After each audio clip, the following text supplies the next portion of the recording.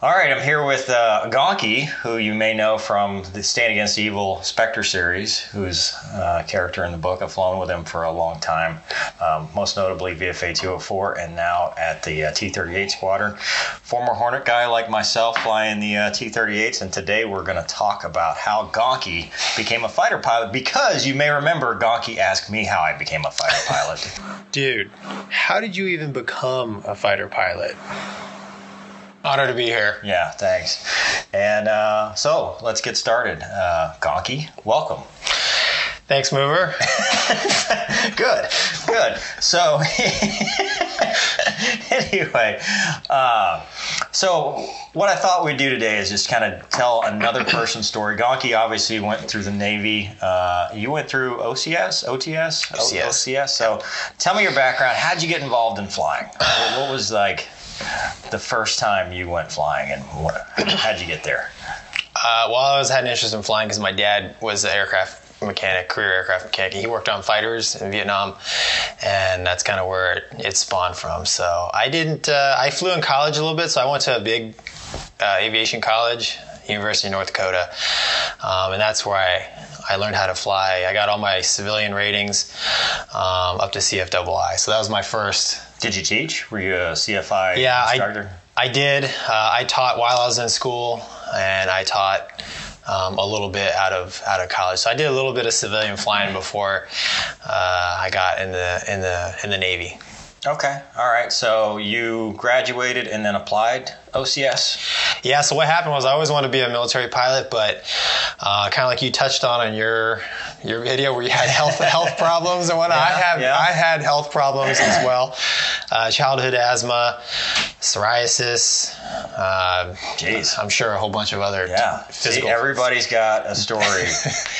You do not have to be an astronaut to be a fighter pilot in the Navy. Okay. No, and I was a straight D student in high school too, so I wasn't the academic model. How'd you do in college? I mean, you obviously had to have decent grades to. Yeah, well, college was different because we had to pay for it. I didn't have, I wasn't ROTC or anything with scholarships or anything. Because I wasn't that smart in high school, and so I paid for college, and so I thought, well, I better really try. So I finished with 3.3, I think 3.2. Nothing. I got a BS degree in every general studies, every form of what BS could be. So what kind of flying did you do before you joined the military? So you got your commercial, you got your CFI, and then what kind of cool stuff did you do? So I did. Like you said, CFI for the school, which was Part 141, and I did Part 91 training as well, just at a local FBO, which is an awesome time. The coolest flying I did civilian was I flew weather mod. So when you have 400 hours. God, here we go with the.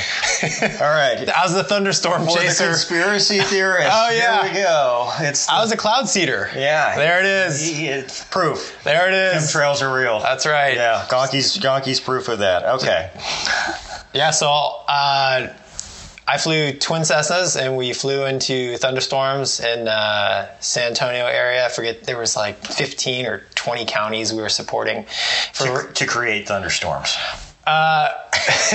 For rain enhancement. Yeah. Okay. So we couldn't create a thunderstorm. We get calls all the time from the farmers, calling our little radar shack, hey, you stole my rain. Well, that's impossible, sir.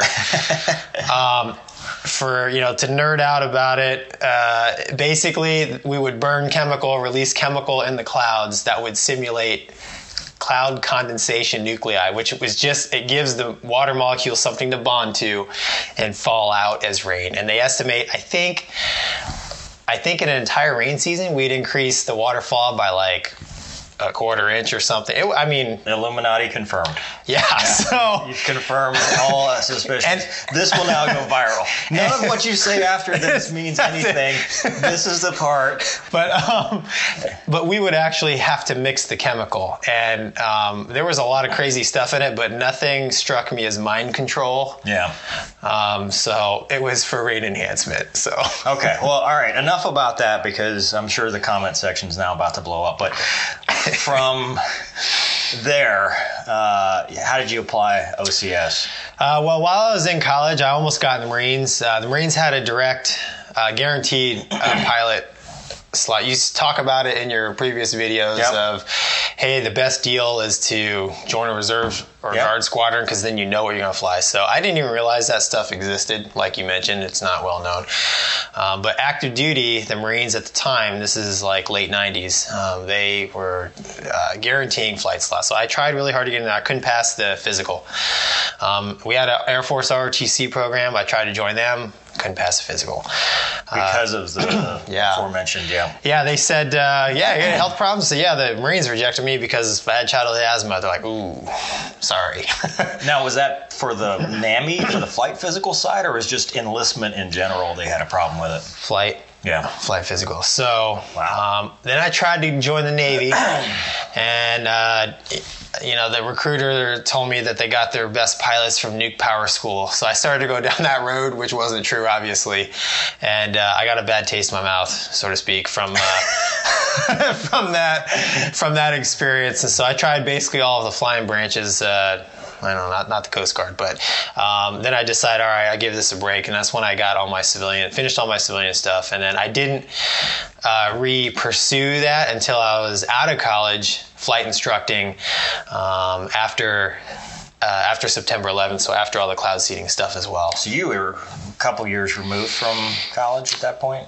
Yeah, I graduated in 3.5 years because I was motivated to get out of the cold. Yeah, hell yeah. Not because I'm smart, but so I took about 1.5 years off, and then I reapplied. And I always joke, but I really think there's some truth to it. After September 11th, I think they lowered the standard and they needed people. And I got in. I was very lucky, very, very, very lucky. So like you said earlier, I went the OCS route. So I went to OCS after college, and with OCS, they said, what do you want to do in the Navy? I said, I want to fly. They said, cool, you want to be a backseater? I said, no. and they said, well, if you don't pass OCS, you're going to go home. I said, I don't care. So I knew going to OCS, I was going to be a pilot if I could pass. Yeah.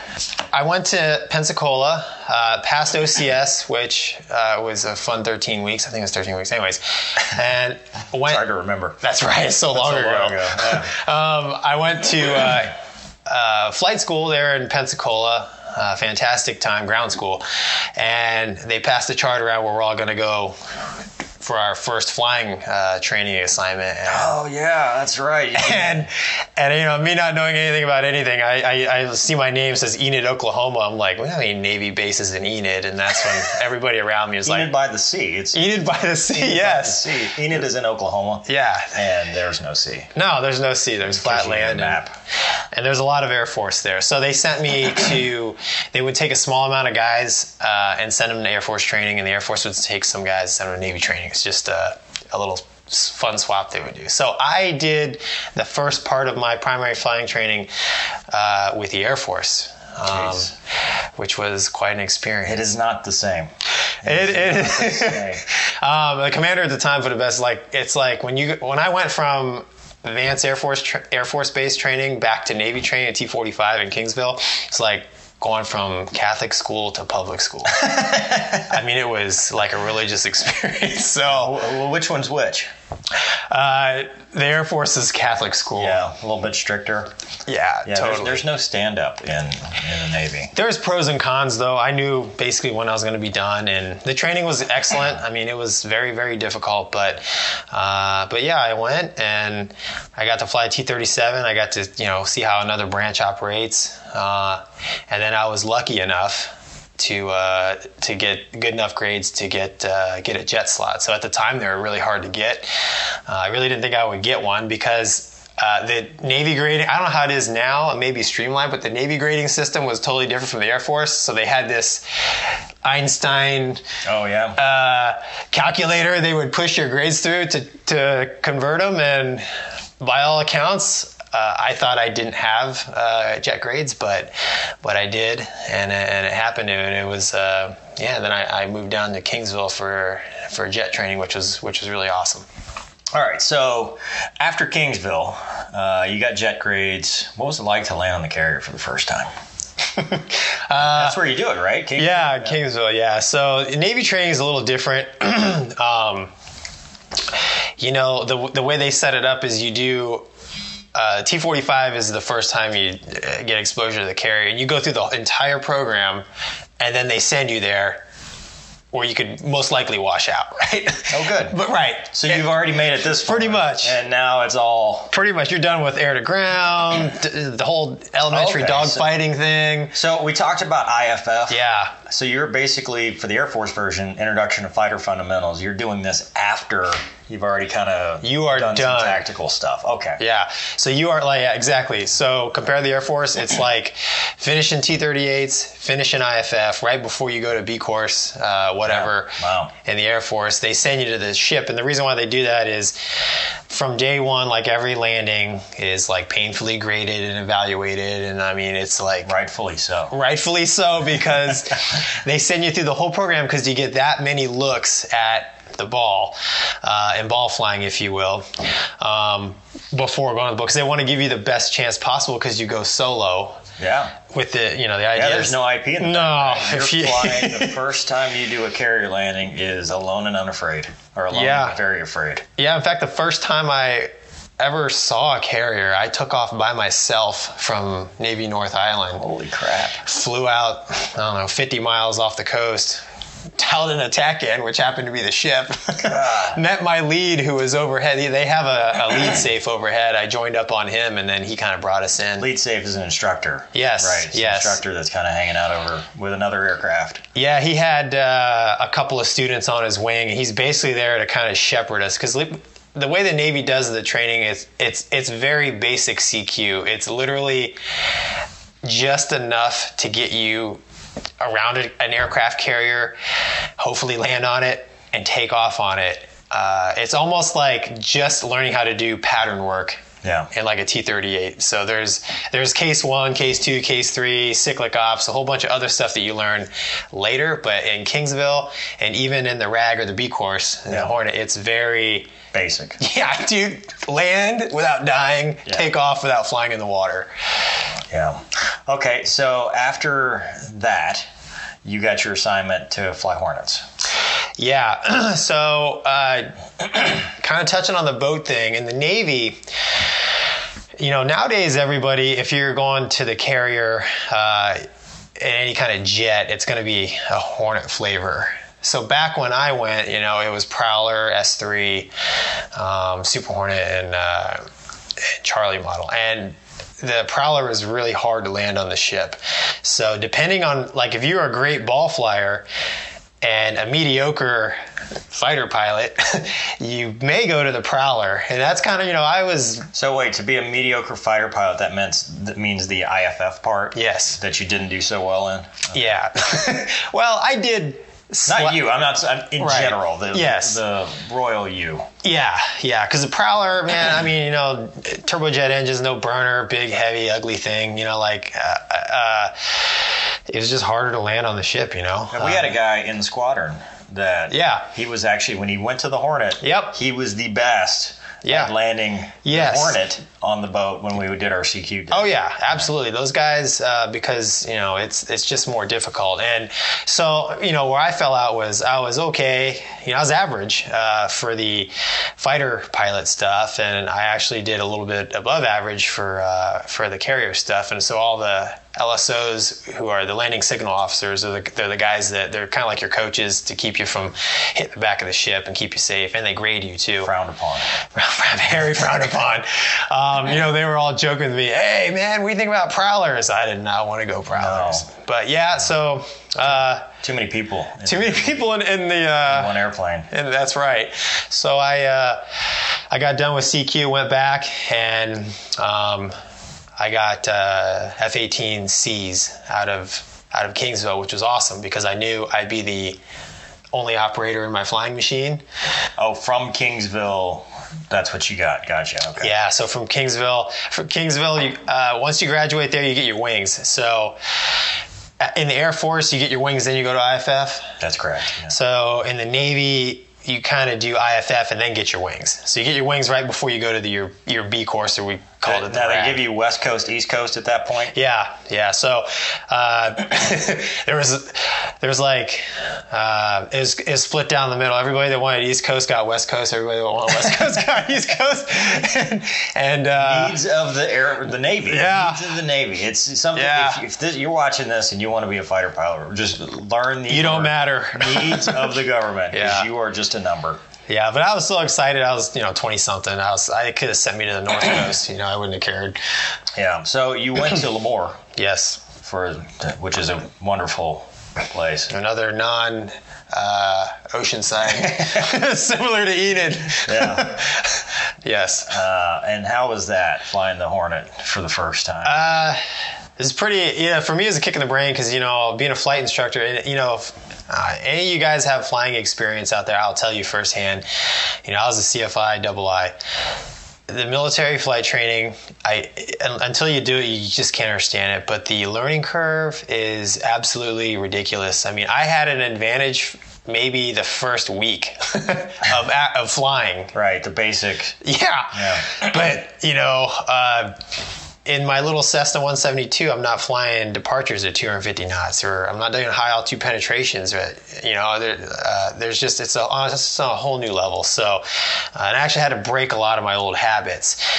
So when I flew the T-45, it was the A model, all steam gauges, and so when I went to the Hornet, that thing was all glass. Yeah. Granted, Atari glass. Atari, granted. It's 1980s glass. Yeah, it's not like 777. a Garmin 1000 or anything. There's no, it's not color MFDs or anything like that. In fact, guys going to it now are probably like, this ain't glass. Thumbs down. Thumbs down. You're gonna have in the comments section. I know there's no glass in this. There's two colors, green and black.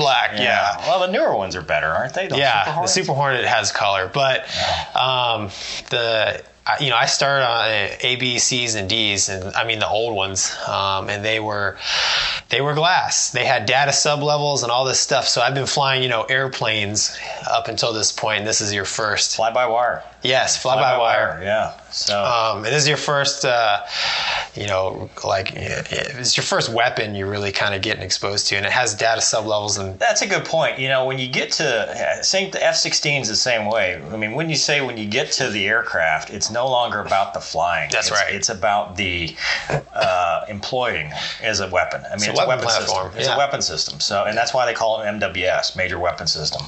Major Weapon System? I don't know. I think so. Yeah, I don't know. I mean, but the whole point is, like you said, it's you're using this machine to get to a release point. The flying part is easy, and that's in the Navy, what they call admin. Yes. In the Air Force, we call it the motherhood. Yes. Takeoff and landing is just something you brief by exception. I mean, right? That's right. In the Navy, it's the same way. Unless something happens, you're not really talking about it, because our job is to go out and take this $40 million aircraft and kill people and break their thing. Yes. I mean, yes. Whatever our nation's interests, might be. So it's not about the flying. The flying's easy. Yeah. I mean, the actual stick and rudder. Yeah. I mean, especially now, we're flying T-38As, which we'll get to in a second, which is a very hard airplane. Right. Stick and rudder wise, it's very, mental, brain power consuming versus a Hornet, which it trims for 1G level flight. You got an autopilot, you got radios, everything's HOTAS, just hands on throttle and stick. So let's go back to your story, not to get off track too much, but that's fine, dude.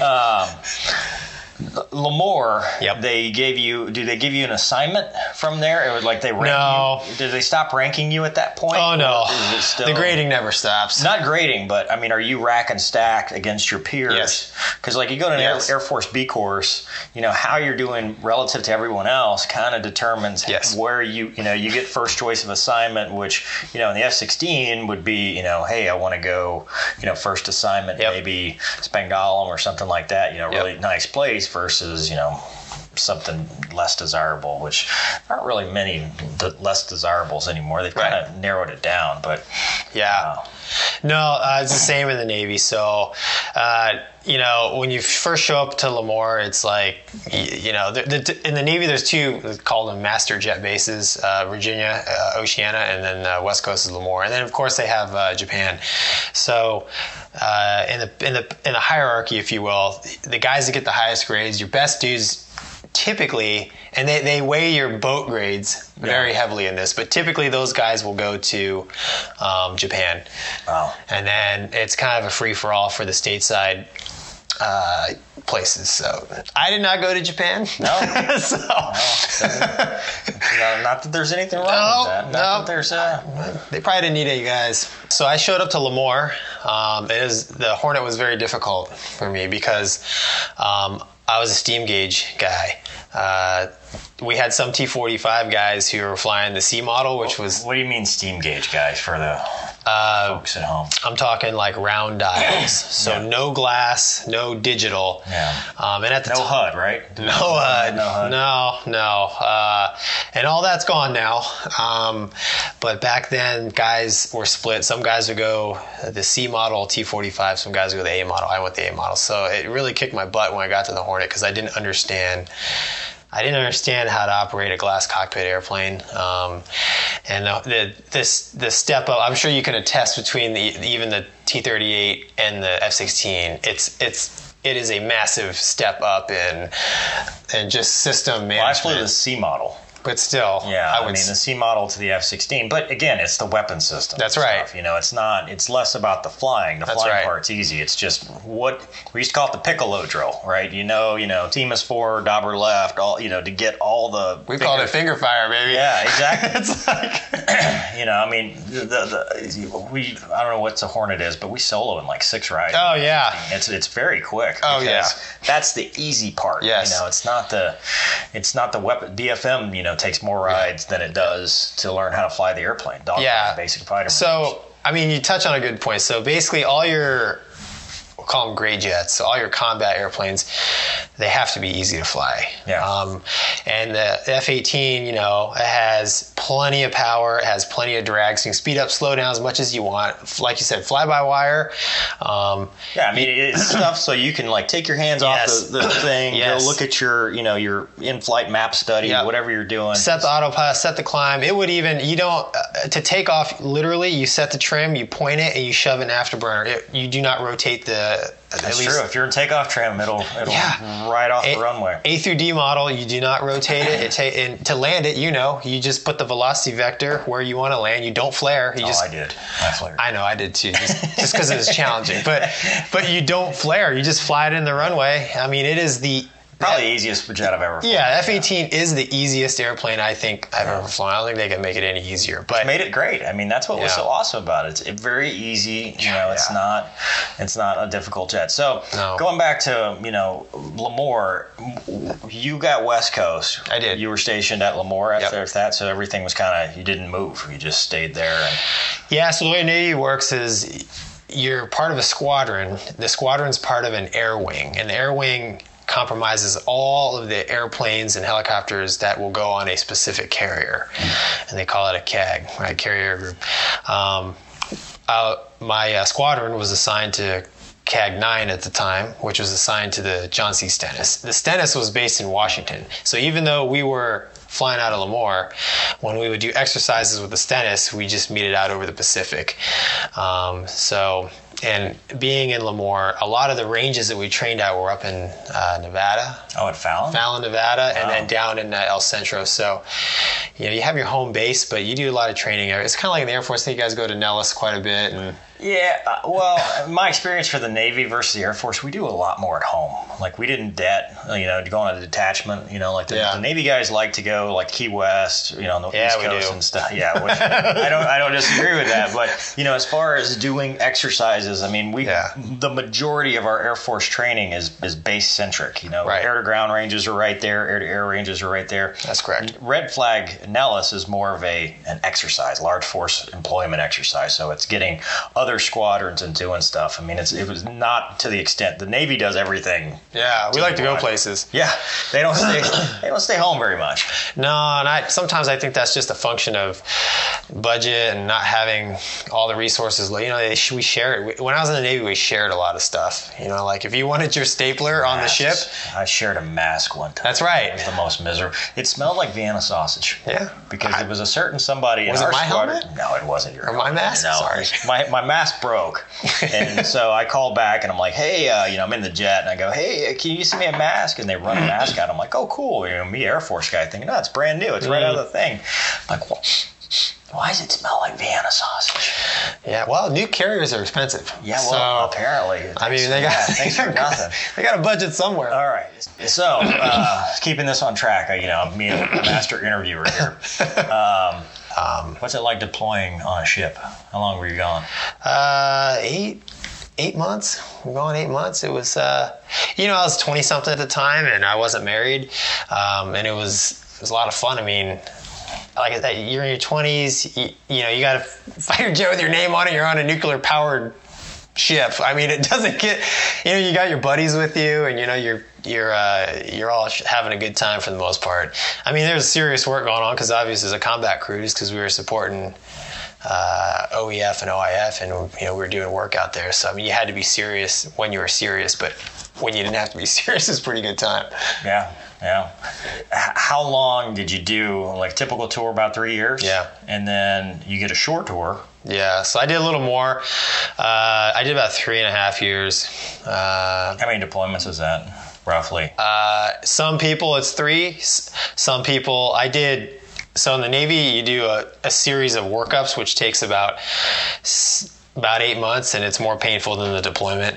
But I did 2 workup periods and 1 full cruise. So I left right before they went on their next cruise. So, but I have friends that did 3. They joined them on cruise, came back, did the workups. I mean, I had it pretty well for the time period, to be honest. And then you came back. Your short tour was back at Lemoore. Yeah, at the time, and it's still going on a little bit, they were tagging guys coming off their fleet tours to go help the Army, in Iraq and Afghanistan. Like as a ALO, liaison. As an augmentee, apparently. I mean, some of these guys were riding in Humvees and stuff. You did that? I volunteered for one, and I got lucky. And when I got to CENTCOM, I volunteered for CENTCOM 1. When I showed up, the commander there said, do you want to go to Afghanistan do you want to go to, where's the KAOC at? I forget. You did. Yeah. Do you want to go there or do you want to stay here at CENTCOM? In Tampa, Florida. I said, I'll stay in Tampa. Yeah. So he gave me the option. So I stayed in Tampa. I did that for about 10 months. And then I went to my next tour, which is my shore tour in Lemoore as a... You really like Lemoore. Man, if you're a Navy Hornet guy, all roads lead to Lemoore. Yeah. Well, all East Coast guys. Most of those guys they've done a West Coast appreciation tour, which I didn't mind Lemoore, honestly. I actually grew to really like it. Yeah. Lemoore, you were an instructor? Yeah, so I went to VFA 125 at the time. Now they're teaching F-35 stuff, but at the time it was a Hornet C&D rag. Are you sad you'll never get to fly the F-35? No, not really. Okay. I don't have any heartburn there. I'm good. All right, so talk to me about the shore tour. I mean, so once you're an instructor, you're just teaching students. How is that different than your CFI? What's it like? What's the difference? I mean, being an instructor, from CFI level teaching primary. Well, one thing I'll say, not to bash on my buddies, but I think the military, the Air Force does a little better job. Actually, they do a lot better job. The Navy doesn't have any formal instructor training. So yes, they will teach you how to teach this stuff, but they don't teach you how to teach. Whereas in the Air Force, they got PIT. And, I experienced a little bit of that, and I could... Pilot instructor training. Yeah. It's at Randolph. I think it's 6 months. Yeah. It's where they teach fleet guys or combat Air Force guys, they teach them how to teach, which... Right, yeah. The civilian flight instructing helped me because... believe it or not, there is a right and wrong way to teach people, and different techniques work for different people. But as far as the differences, it's quite a bit different. In the in the Navy, I was teaching guys that six months from now, they're going to be loaded with bombs, potentially going and doing some of God's work, or shooting down right, other aircraft, which happened recently. Right, that's right. So, you want to see these guys pass, and you want to. You try to teach them as best you can, try to put the confidence in them because, it's a steep learning curve. And it's very, I think it's more challenging actually to teach a guy in the Navy because, in the civilian world, it was, Lawyer Bob, and he wanted to go get a $100 hamburger and teach me some TP stalls on the way. It's like, all right, let's high five and go, in our board shorts and flip flops. Yeah. But there's something to be said about that. There is. I miss those days actually. Yeah. So, but in the Hornet, it was, well, you're dealing. At least from the F-16 side, you're in the back seat on some of these BFM rides. And you're not only trying to, do the pull G's and stuff like that, but you're trying to talk and teach and trying to show somebody, a sight picture onto somebody, which is, I think, that's challenging, right? Yeah, it's very challenging, and I still adhere to it. The worst classroom in the world is the cockpit. So, I have my own techniques, but you're right. It's very hard to try to show somebody something in a classroom setting, like get them to conceptualize in their head, and then reproduce that in flight. And these things that Mover is talking about, they're fleeting images, right? Well, now you see this, now you see that. Well, if you miss it, well, and how do you know when a student's he's task saturated? The first thing he goes to hearing. No, that's right. He stops listening to you. That's right. So now he's not listening. Yep. And, what do you have left? Take the jet. Yeah, that's right. And the other thing is, you as the IP, you're not only trying to teach this kid, but you're trying to, make sure that you both don't fly into the dirt or you overstress the airplane or you crash into the guy you're fighting, so there's all kinds of stuff. And you're sitting in the aft cockpit, or even I did a lot of flights in the Legacy Hornet, the A through D model. There was a lot of student solos. So I was the IP in the other airplane. And that to me is even harder because I literally can't see what he's doing, because I'm not in the same airplane. But, and you're trying to make sure he doesn't kill himself and you hurt yourself as well. So it's, as you like to say, it's a fast-moving ball game at times. So you flew the A through D. You just talked about the Legacy Hornet. Mm-hmm. Did you fly the Super Hornet? I did. So I was one of the lucky few who closed down VFA 125, the Hornet RAG. So it actually closed for a couple of years as they stood up the F-35. So we were absorbed by VFA 122, which was the Super Hornet RAG. So there for a while, A through F training was going on the West Coast. So I got to started flying the Super Hornet. There for a while, I was flying A through F model. So that's awesome. So that's 2 qualifications. Yeah. So you can walk out, you walk downstairs to maintenance, get the airplane, and they're like, you never, it's dealer's choice. For us lay people, yes. What's the difference between the 2 aircraft as far as a pilot? What do you think? Which do you like better? And kind of flying them, what's the difference between the 2? Which is better? Which would you rather take into a knife fight? Well, my all-time favorite airplane, if it's just me going out, flying around out in the air, having a good time, I'll take an old A model. I don't want anything in it. Yeah. Old A model, love them. But if I'm gonna go to war, I'll take the latest model Super Hornet because just all the toys, the ESA radars. What if you're dogfighting? You're getting me in the Viper, of which you're gonna lose regardless of what you choose. Debatable. Yeah. But you're going up against Mover and his Block 30. Sure. What do you take into that fight? The best Hornets I've ever flown from that perspective would be the Royal Malaysian F-18s that I flew. So those jets were, they were D model, so they're 2-seat, but they were a little lighter because they didn't have all the toys. And they had the joint helmet with the 9X too, and they had the EPE engine. So they had the big motors, so you could do double Immelman. Yeah. And they were very, very, very powerful for the Hornet. That's like saying it's a sporty V6 Camaro, I guess. But in the realm of the Hornet, they're very powerful. That's my favorite BFM Hornet. All right. So, how'd you make the decision to get? You did your shore tour, Yep. and then you decided, it's time to move on. Yeah. And how many years did you have in at that point? I mean, obviously, you fulfilled your commitment. Yeah, so I had a little more than 10 years when I got out in 2012. And I made this decision based on, I think it's a young man's game. A lot of my friends got married and divorced. It's very hard on the home life.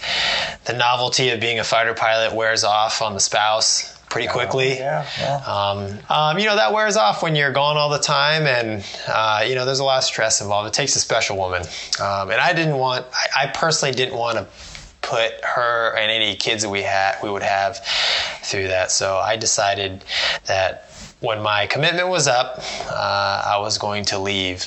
And the military, as I'm sure you can attest to, it's mission first. I mean, they can try to spin it all they want, but it's the needs of the Air Force or Navy first, and then figure out your home life. I mean, but then at that point, you got out. Sure did. And then what? Well, I didn't really have too much of a plan, which is kind of my MO. Just pull the handle and you're like, well, now see what happens. Yeah. Other people have done it. I'll be fine. No, so I decided to quit. And the sad thing is, sad or not, is, it's like your whole Guard Reserve thing. There's a bunch of good deals in the military, but you're never going to hear about them. I was on a path.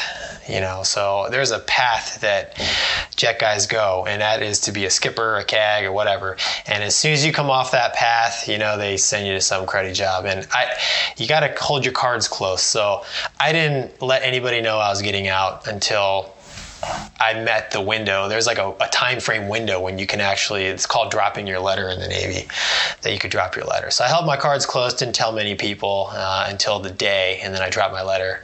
And then it's like coming out of the closet. not that that's bad, but and there goes a couple thumbs down. but I mean, it's so freeing. But you'll never hear about these good deals that are out there because people try to keep you on the path. But I decided I just wanted out, and I didn't really have a plan other than I did get picked up by the F5 unit down in Key West to go fly F5s. Navy Reserve, part-time, which was cool, and that was about it. Did you fly for them? No. Those guys are awesome.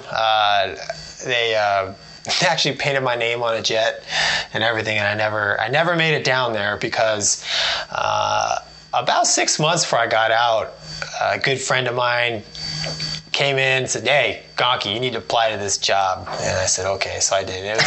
It was all right. Well, all right. I don't have anything else. No other opportunities. Questions. Yeah, here we go. So, no, but it was. He found this job with Boeing, teaching the Royal Malaysian Air Force how to fly the Hornet as a civilian, and I thought that'd be really cool. So I applied to him, did a phone interview, and I never heard anything. So I thought, probably somebody better.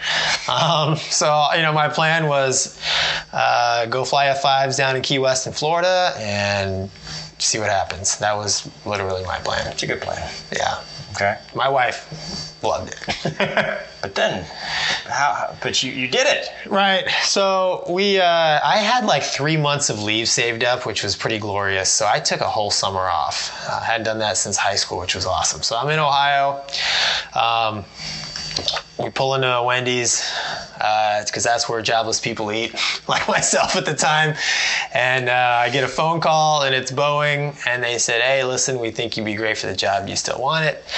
I said, "Absolutely." Hung up the phone, put the car in reverse. My wife's like, "What are we doing?" I'm like, "We ain't eating at Wendy's. I just got a job." And and then we're going to McDonald's. We're going to Bob Evans, baby.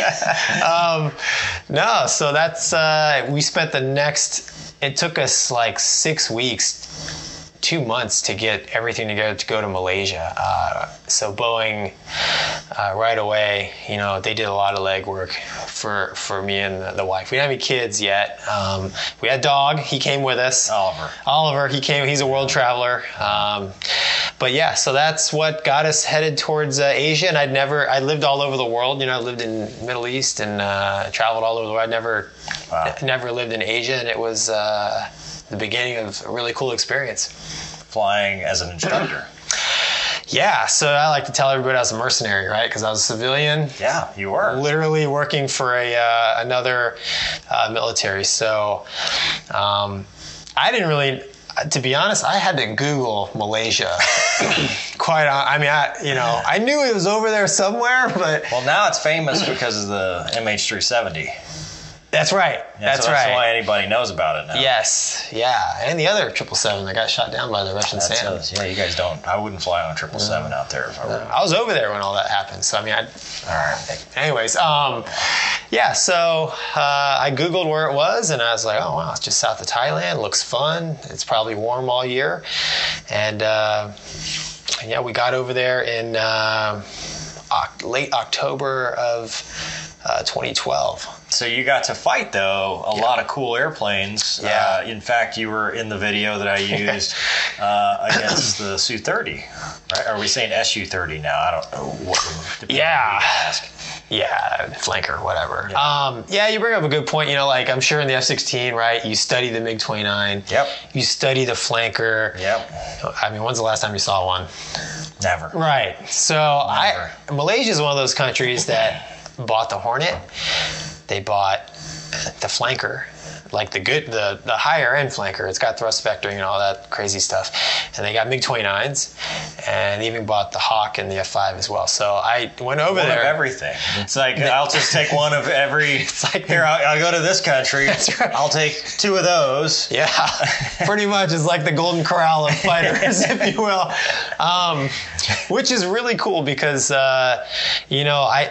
I spent over a decade studying these airplanes and the tactics and stuff behind them, and then I actually got to see. It's kind of crazy. I had to get out to see this, but I got to see them fight. I got to see how they think, and I actually got to see the airplanes and up close and personal with them. So it was really cool. And then the British would bring the Eurofighter, the Typhoon, the Saab, and there's all kinds of cool stuff that I would have never got to experience if I didn't get out, and just kind of take that chance. Like I said, it wasn't an opportunity when I quit. So the contract ended, and you came back to the States, and then that is when Gonky and Mover, our worlds collided. Yeah, our worlds collided. You got hired at 204.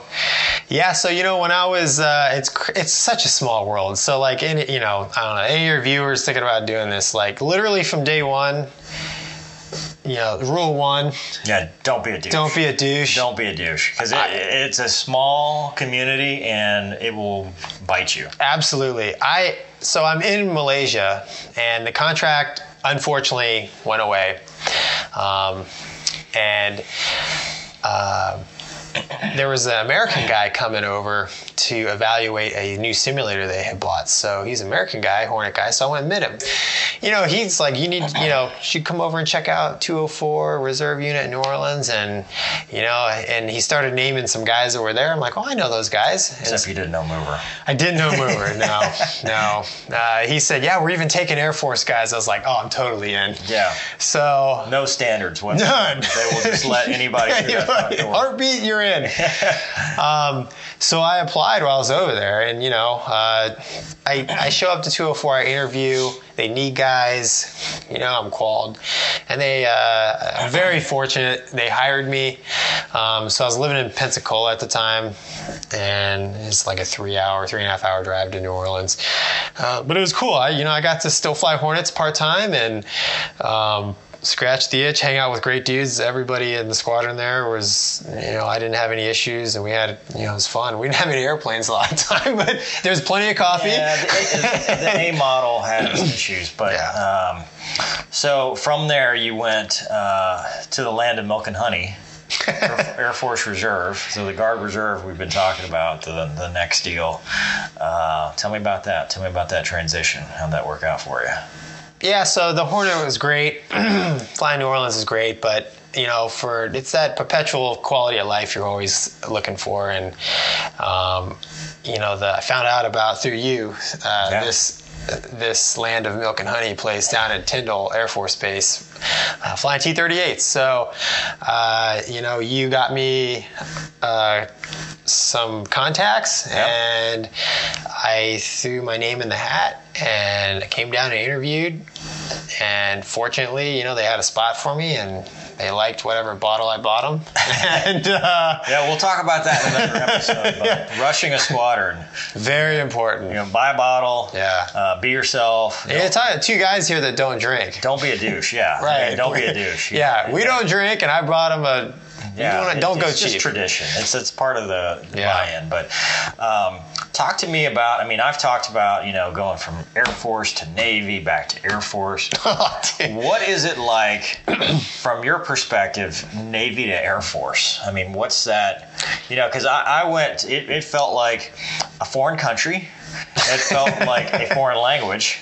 Yeah. It's like it's an alien world that you're trying to navigate through. Just talk to me about how that your perspective for all that, and tell me about the T-38A.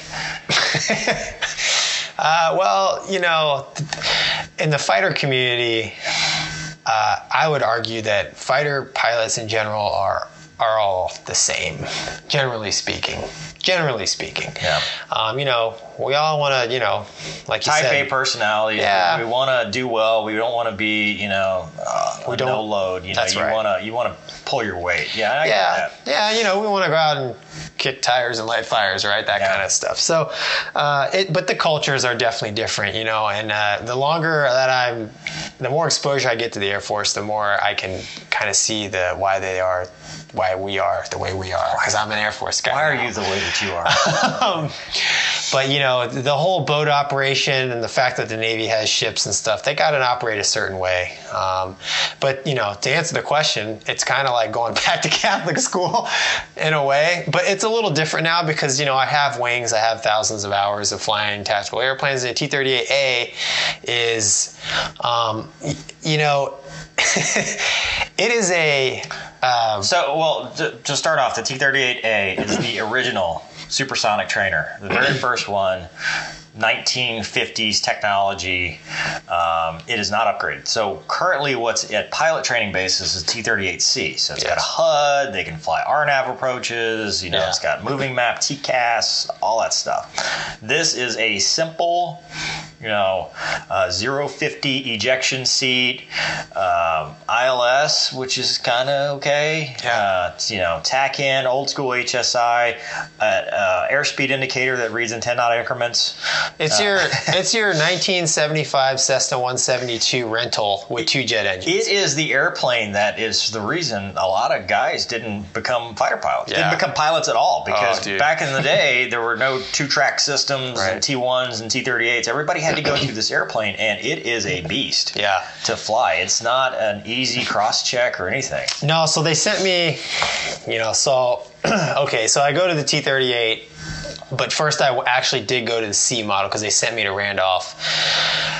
I truly believe to confuse me and to. Well, no, just to give you a baseline with, I know.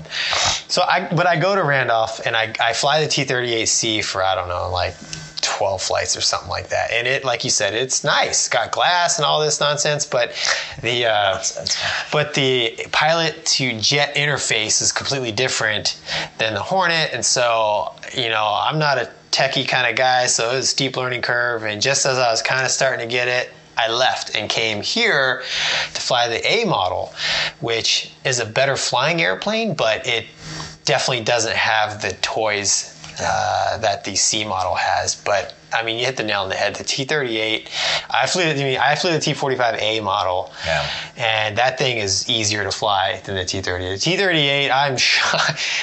I know it's killed a lot of guys, unfortunately. I can clearly see why. Very dangerous. It's got a very it's underpowered, so you can get on the backside of the power curve very easily, and get final turn is very dangerous, and you can get out of the ejection envelope very quickly. Because the seat is not it's not one of the new, what are they flying, Martin Baker, or is it the Aces? No, that's Martin Baker, I think. Is it?